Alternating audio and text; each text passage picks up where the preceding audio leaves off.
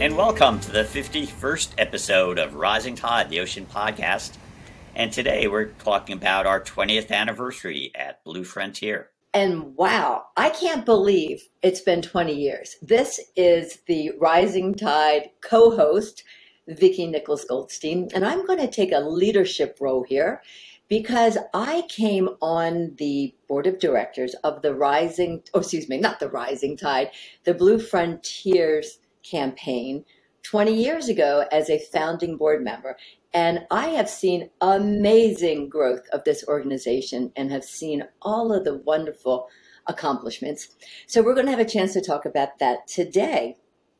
So David, back around 2002, you wrote a book that really launched this whole initiative. Tell us about the book and what inspired you.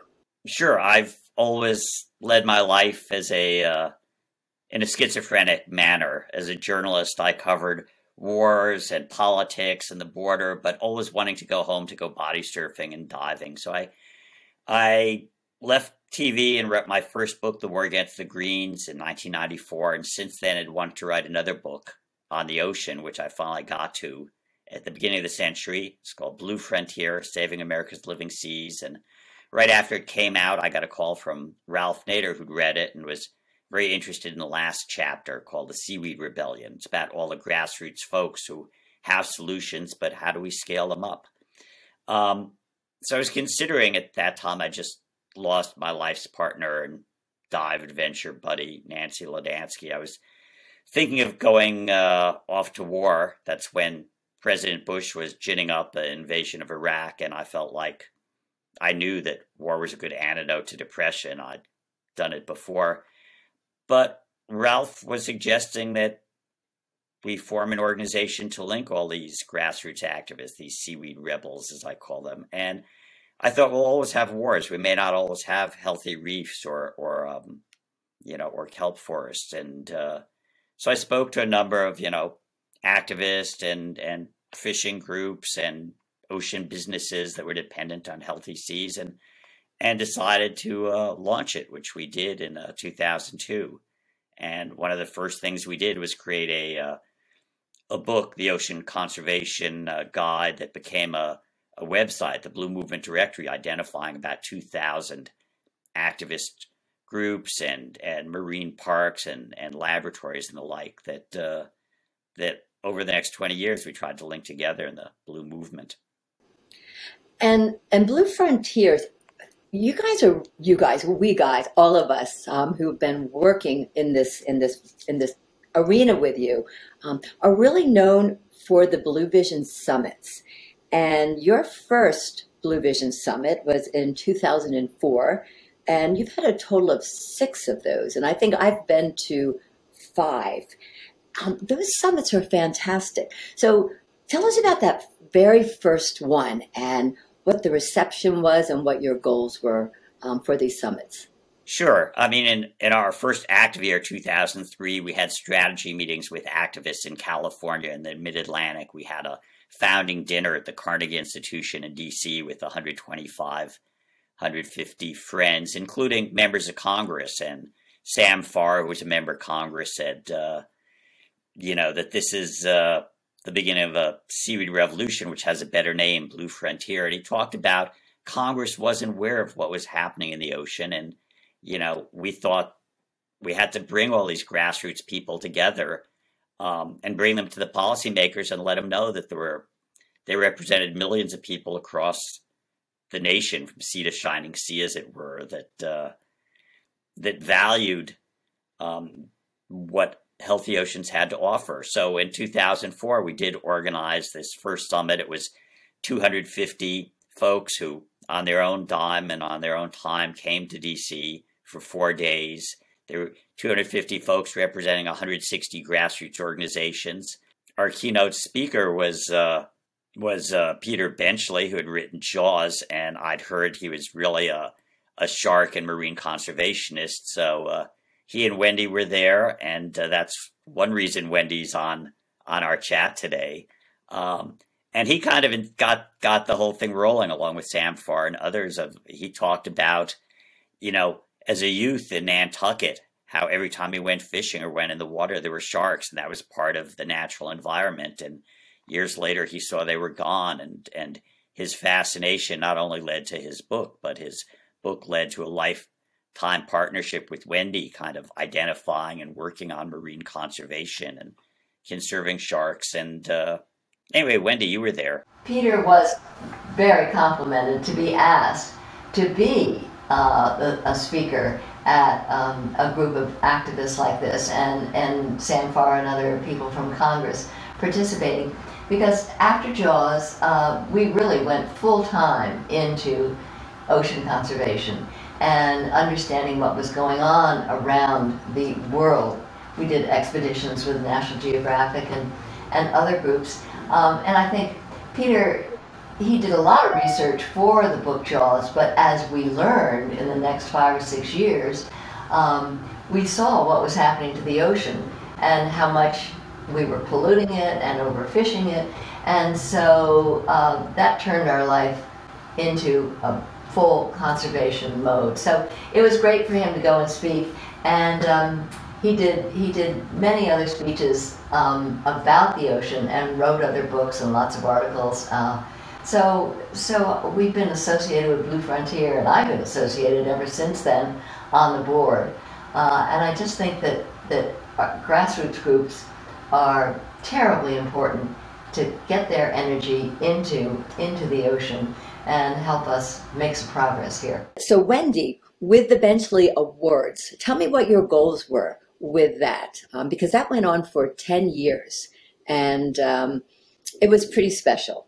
Yes, it was special. Well, David, Blue Frontier, and Peter and I, not Peter, but Peter was deceased then, and we had always felt that that there were so many different kinds of people working on ocean issues, whether they were politicians or grassroots groups or the media, photography, Margot, all kinds of people really in there, and that we wanted to bring people from many different venues together and honor them. So that was the idea for the Benchley Awards, and it was really exciting that the ocean community loved them and felt that they were the Academy Awards of the ocean. I had the honor of being at many of them, and they were elegant, beautiful, and really special to have these high-level decision makers or filmmakers, grassroots activists come in, and it just shone a beautiful light on what's happening in the world of ocean conservation and protection. And I think the 78 winners that were given our Manta Awards over that decade create a real network of leadership from many sectors. And so in that sense, that's also the Blue Frontier mission is to bring these different sectors together so we can strengthen our movement for healthy seas. And yes, and that movement is continuing to grow. So I'm going to jump ahead a little bit because we have Margot Pellegrino on the line, or part of our podcast today. And she was part of the Ocean Explorers Project. And Margot, you came on board around 2007. Is that right? Yes, 2007 with that first trip from Miami to Maine.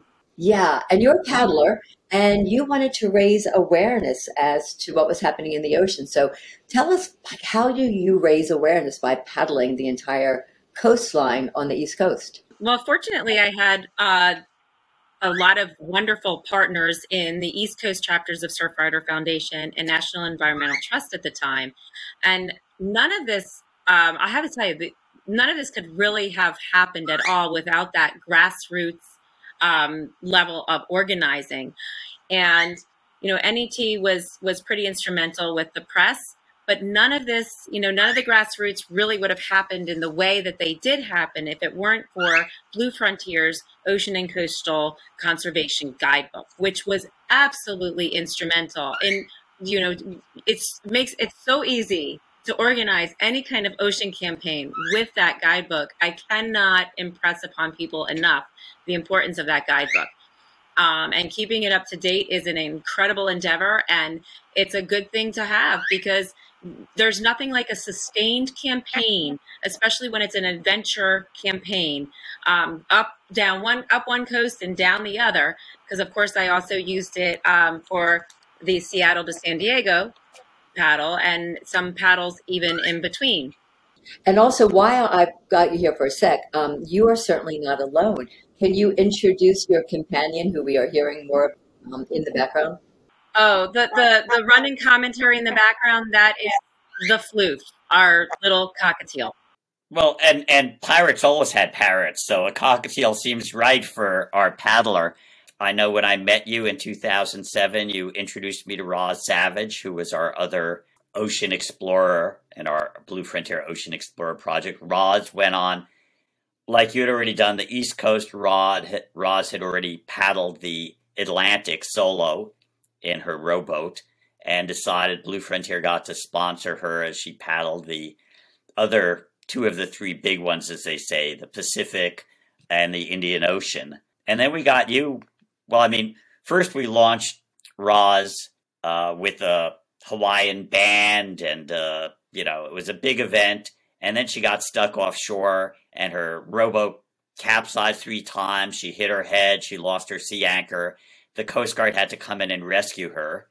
So in my book Rescue Warriors about the Coast Guard, I talk about how my environmental project was rescued by my book project.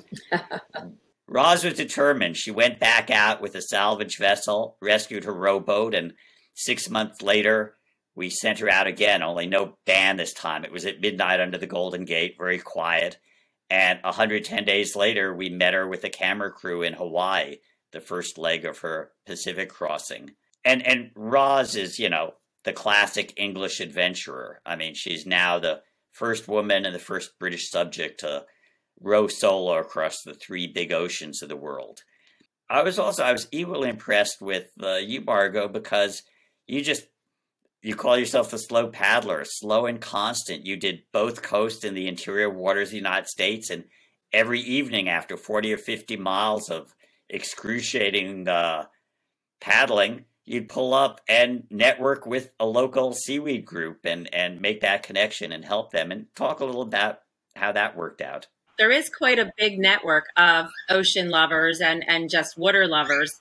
And, the beautiful thing is when you have some press engagement, they really do seem to like to carry the story. And so that also helps connect with groups that want to come on board. And what was beautiful is that, you get to meet the local people, and you get to meet the very local organizations that are working on the issues that their specific locations are confronting right now all along the coast. So it just became just a growing, it's a great way to amplify the voices of the folks that are on the ground doing the hard work. So they were they were also wonderful hosts too. So after you paddled from Miami to Maine, did you think you were done when I asked you to paddle from Seattle to San Diego? Yes, I did. I really didn't expect to keep going. And as you know, like NRDC also decided this would be a good thing to do to amplify voices for national ocean policy and et cetera. And so I was really happy actually to have excuses to not paddle Seattle to San Diego initially.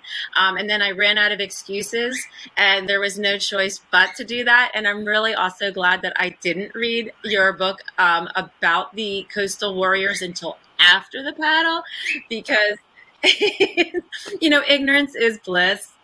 I knew the Columbia River mouth was going to be bad, but we waited for a good day, and there were some days where it was not good out, but I managed to muddle through. You paddled through some of the roughest fetch of ocean in the world. Yeah, that was an unforgettable paddle. That whole West Coast. Legendary. One of these days, I do hope that you will write a book about that. So in the meantime, we've got the Blue Frontiers having lots of interactions with folks. You've got a new book out there, David. Did you want to talk about that? I believe in the meantime, in between some of these activities, you wrote 50 Ways to Save the Ocean. I've had a chance to write several ocean books while we did our Blue Frontier ocean work.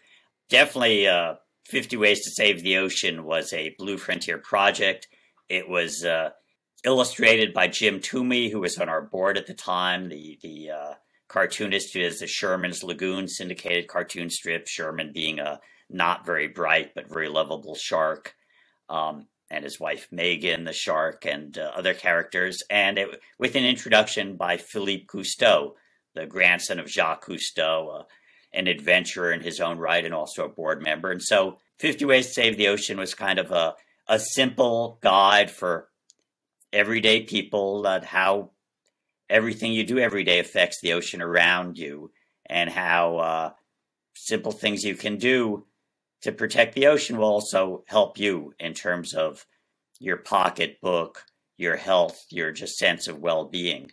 And so it had a great launch. I remember when we got from DC to the New York launch, we were all there, and there was a fourth grade class of students, and this little girl from Brooklyn raises her hand to say, "What is it?"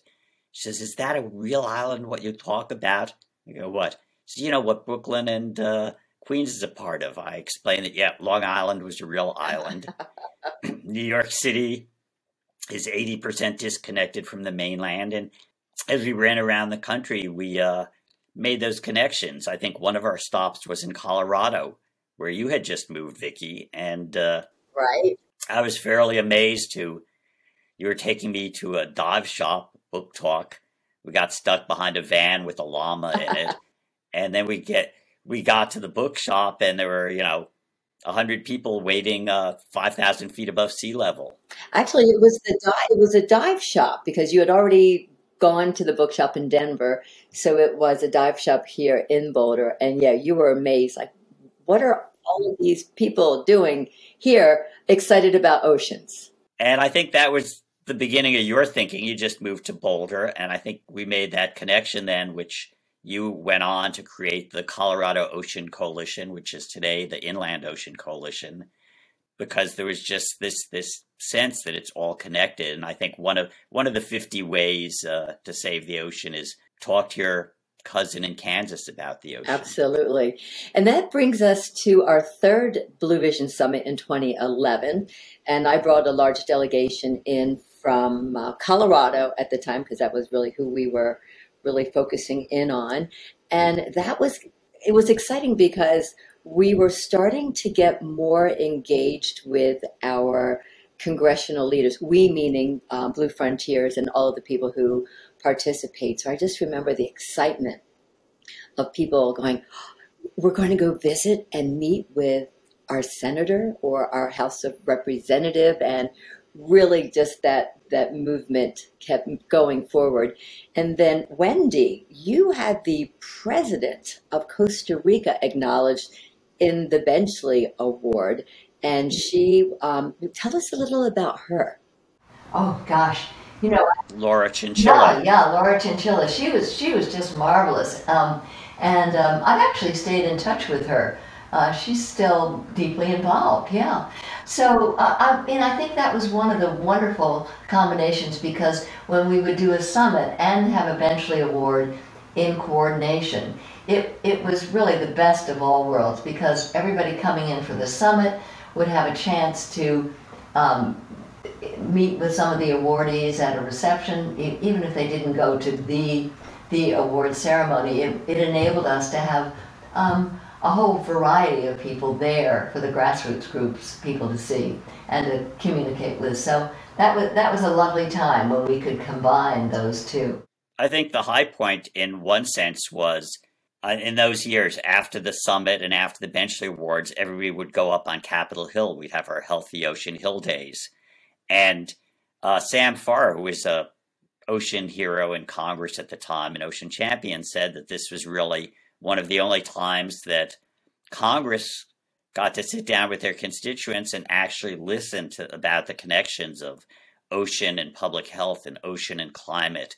And the fact that delegations from places like Colorado would come in on their own time and spend their own time to be there and talk to people made it a national issue. It was no longer just a coastal issue. It wasn't just Senator Whitehouse of the ocean state of Rhode Island. But now we've got to the point where, like, Joe Neguse of Colorado is an ocean champion, and people understand that every state's an ocean state. So those, Hill days were difficult, but they were also the high points for lots of people. People like scientists would come up to me, very smart people going, I didn't know I could meet with my congressperson. And it's like, it takes some planning, but they're working for you, and you have to let them know what it is that counts. So, I think what we've tried to do with Blue Frontier is everything that needs to be done, from celebrations of the sea because you protect what you love to these hill days and marches. I mean, in 2018, Margot, you paddled from New Jersey to DC when we launched a global march for the ocean. And it wasn't just 3,000 people in DC. It was youth-led protests in Ireland and Brazil and the Marshall Islands. And although that was a rough paddle, you said. Yeah, that was. I'm really glad. I was kind of actually happy that people who I was trying to get join me, for the full paddle didn't, because some areas had changed, like the back bays. If you're paddling on the inside route, not the Chesapeake Bay, but the inside route on the east side of, the Delmarva Peninsula, there's one bay in particular, I'm blanking on the name, Matamkin it might be, that is almost completely filled in now at low tide. And I didn't realize that until until I was in there, and I'm literally crawling through the muck with my canoe in reverse so I could kind of throw it forward a little bit without the rudder getting stuck in the mud, because you couldn't drag it because the rudder would get stuck in the mud. So I'm crawling with my canoe, and it was just it was rather nightmarish, and there were storm clouds on the horizon, and I was not thinking happy thoughts at all. But that was one of the rough spots, and that was actually it was pretty minimal for the most part. It was a 2-week paddle or a little less. You made it in time that you were on the Anacostia the night that all the youth were making banners and planning for the big march. And the next day, people were there for the rally, an interesting array of speakers, youths, and also like Captain Paul Watson of Sea Shepherd and Ralph Nader and Carl Safina and Sylvia Earle, her deepness, of course. Wendy, you were there.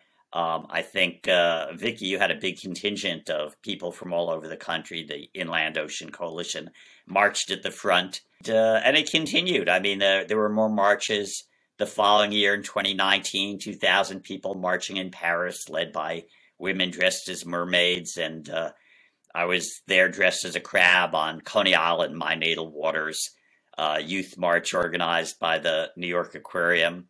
And then, of course, it all went in abeyance with much else in the world in 2020 with the COVID. In fact, our local Blue Frontier project here in Richmond, California, to save a headland, we had defeated a mega casino on this headland, this beautiful natural wonder, in 2010. The city had voted 58 to 42% against developing this. And but because it's a low-income community of color, Richmond, California, instead of acknowledging the need for a community park, they tried to resell it as a housing development. We're going to take it to another initiative for the city to vote on. And in March of 2020, we had 40 petition collectors. We were going to collect 10,000 signatures door to door and try and win this coastal park for the community, and everything shut down. And so I think the world changed. So you're talking about Point Malate in California. And I just want to, for our listeners, and we did a podcast on that, 5 or 6 back. So if anyone is interested, they can go learn all about the history of the fight, how the land is being protected now, and how important that area is for preservation. But yeah, that's been one of your big projects at Point Malate. And because the local is national and global. I remember when we were young, Wendy and I, the saying at the first Earth Day was, think globally, act locally. But today, the crisis of ocean and climate is such that we have to think and act locally, regionally, globally, simultaneously. And it's a challenge for a small organization, but we try and live up to it. Yeah, well, you've been doing a lot of different things, and well, actually, I think since we're talking about podcasts, you launched the Rising Tide Ocean podcast in 2019, and now we are in our 50s, which I love, and I joined you about a year ago as your co-host. So that's been really exciting. And then just going back, talking about the inland, we did a collaborative project with Inland Ocean Coalition and Blue Frontiers to put together the Inland Ocean Summit in Texas, along with EarthX. And that was really an opportunity to kind of go back and utilize that directory that you put together, and utilize people inland and around the Texas area to bring that message to all about how very, very important it is. So you've also, at that particular time, did a communications workshop. So tell us about that initiative and how that fit into the Inland Ocean Summit. Well, we did a media training workshop for some of the people that you and we helped bring together. Because of my background, 30 years as a freelance journalist and working with Elliot Curlow, one of our volunteers, who's a professional award-winning public relations person. We bring in local journalists, we bring in videographers, and try and train people how to communicate with journalists, how to do their own social media, how to turn their campaigns or scientists' data into stories, and the importance of storytelling, and sort of training people to do good media. It's part of what Blue Frontier calls its Blue Beat project, the idea that the only resource not fully exploited in the oceans is good storytelling. And so we had a Blue Notes. 250,000 words later, we transitioned from Blue Notes to the podcast, the Rising Tide podcast that we now co-host. We do the media trainings. We've done it from scientists at the International Union for the Conservation of Nature to youth activists in various venues, including through Earth Echo. We just think that media is really important. Blue Frontier has produced in its 20 years over 350 articles and opinion pieces, from the New York Times to specialized magazines like Surfer or Alert Diver to political outlets like The Hill, because communications is a part of it. It's like how to get the grassroots communicating the messages. We have so many solutions at the grassroots level that the challenge, as one of our Benchley Award winners once put it, is to scale up the solutions faster than the problems. And my last book, The Golden Shore, California's Love Affair with the Sea, was about, I realized where I live, California. We've got 40 million people, the world's fifth largest economy, and we're doing really well by our coast and ocean because there's that sense of entitlement. Every Californian understands the ocean belongs to them. And we look for those models, both small and global models, of how to do better. Our most recent effort of the last 3 years is this Ocean Climate Action Plan, which started also, as you said, Vicki, in 2019. A lot of progressive politicians came out with a Green New Deal for climate, which was great, except there's no blue in this Green New Deal. So Blue Frontier partnered with the Center for the Blue Economy at Middlebury's Institute for International Studies down in Monterey. And we began building the kind of coalitions that we've always tried to put together of frontline communities, national leaders. We had a first conference in Monterey in 2019, and in 2020 we had a final Ocean Climate Action Plan, which talked about different areas where ocean can provide solutions to the climate challenge, from greening ports and shipping to sustainable aquaculture to offshore wind and clean energy, transitioning off offshore oil. And with a lot of support from figures like John Kerry and Leon Panetta, and who were both past Benchley winners, as well as Robert Bullard, who's like considered the father of the environmental justice movement, Sylvia Earle, of course. And we built a coalition, and in the last 2 years, we were able to influence.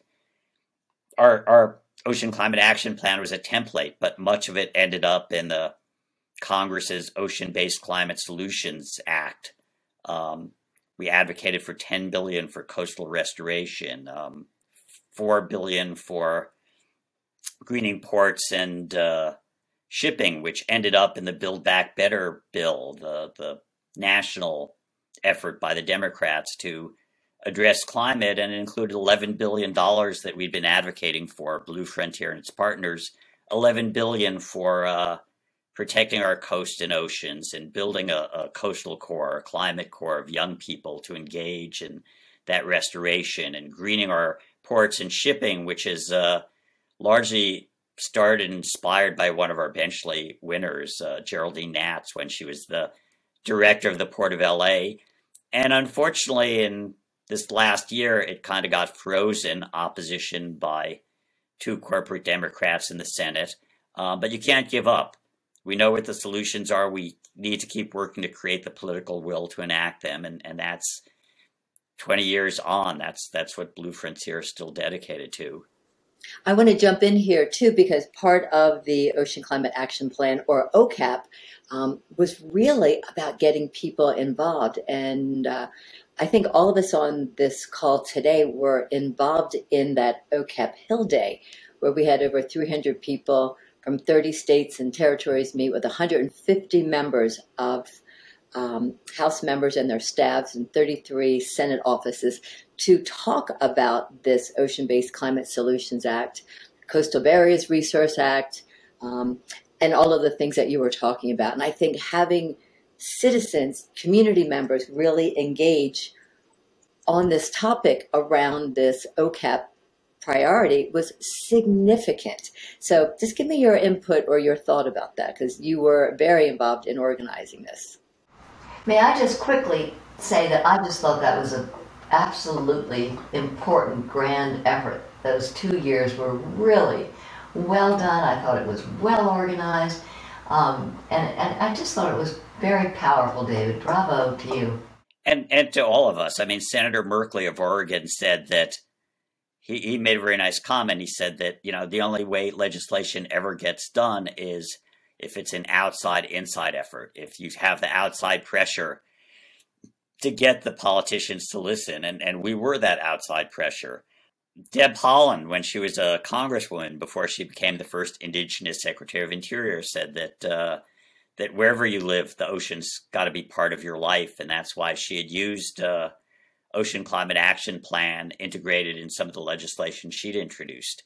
And so I think we're making the ocean real, that, that there's some blue in the red, white, and blue. And I think that it's frustrating to see years of effort frozen when, a coal millionaire out of West Virginia doesn't like the idea of taking climate action, which is what happened. But you have to link it.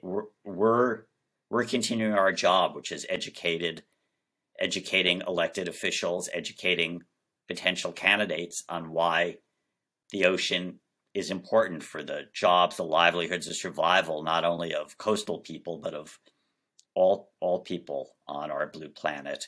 And I think we also continue to do it with celebrations and with fun events. I mean, our seaweed happy hours that we used to have at the Reef Bar in DC became blue drinks nationally.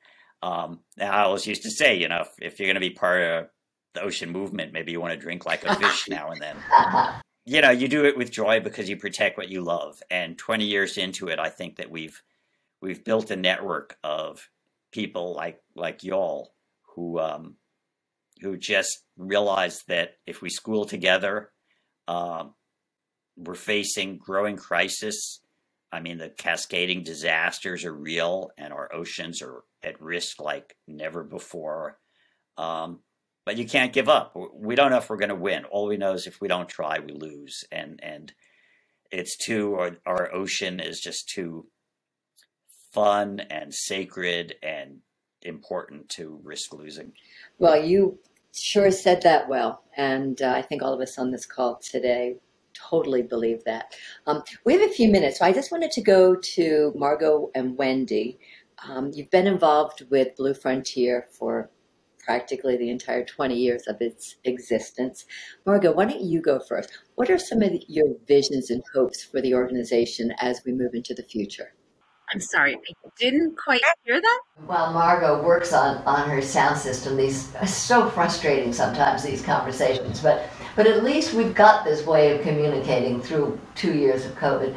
So I mean, I hope that Blue Frontier just continues with what they did with OCAP, because continuing to bring the blue into the climate conversation is just absolutely vital. And not only that, lobbying Congress, but also I would love it if we could do another summit. I just think that they were so exciting, and I know it's a lot of effort, but especially now that we're able to get out and about, I would hope we could bring everybody together again to Washington and have some speakers and do some lobbying on the Hill in person. It inspires people, and so thank you, David, for making it happen. And I hope you just keep making it happen again and again and again. It's been a great 20 years, David, and I'm glad that I've been part of it, and that Peter was part of it for quite a few years. So thank you.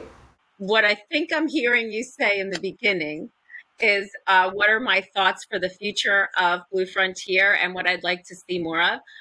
I really do think it is such a powerful thing to unite the grassroots groups so they can trade what works, what doesn't, to keep that network strong, because relationships really are so important, and especially and here's a specific, folks in Alabama where everything is an uphill battle, and they're not really helped a whole lot by their they're federal, the guys in Congress or the senators.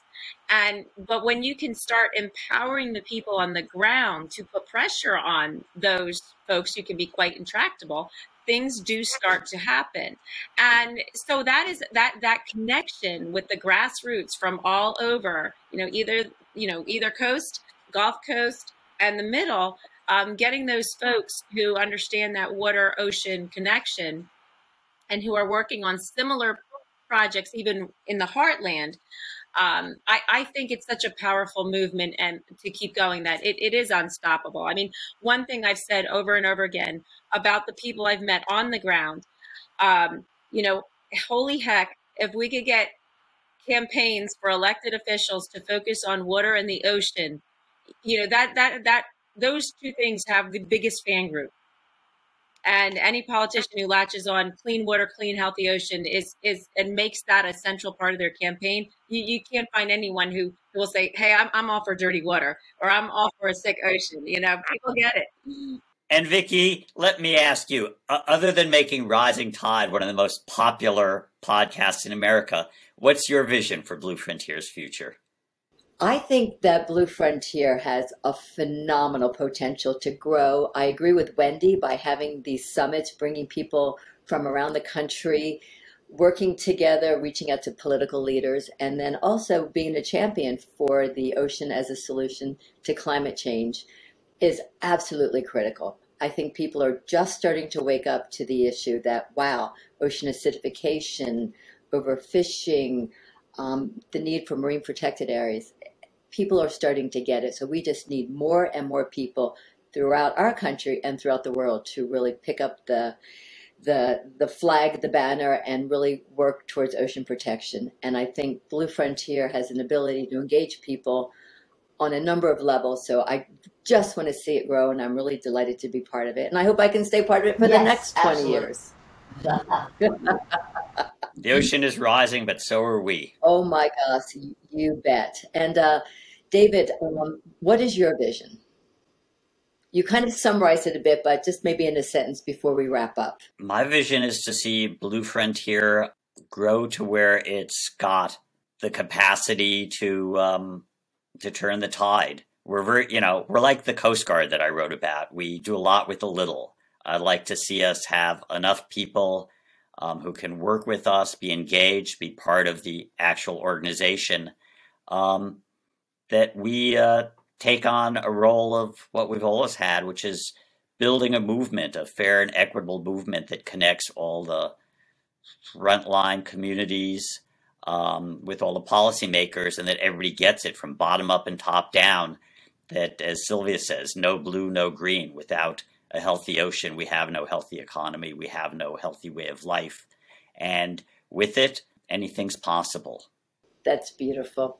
With that, I want to thank you, Margot and Wendy, for joining us on the Rising Tide Ocean podcast. David, thank you for your 20 years of leadership. Looking forward to many, many more. And everybody have a fantastic oceany day, no matter where you are.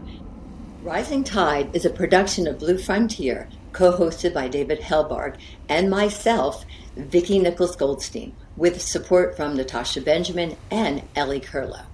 Rising Tide's editing services and additional technical support are provided by Studio Cape May. The theme song is written and performed by Ethan Kenbard. You can find Rising Tide, the Ocean Podcast, at www.bluefront.org or download it from Apple, Google, Spotify, or wherever you get your favorite podcasts. Off in the salty ocean, off where the waves roll free. The sparkling water rises, then crashes to the sea. Out amongst the breakers, you'll have no need to fear. It's true, it's the Blue Frontier.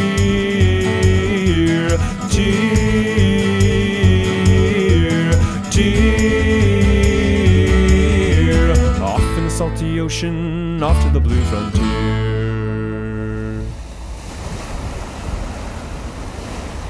Sparky, come here, buddy.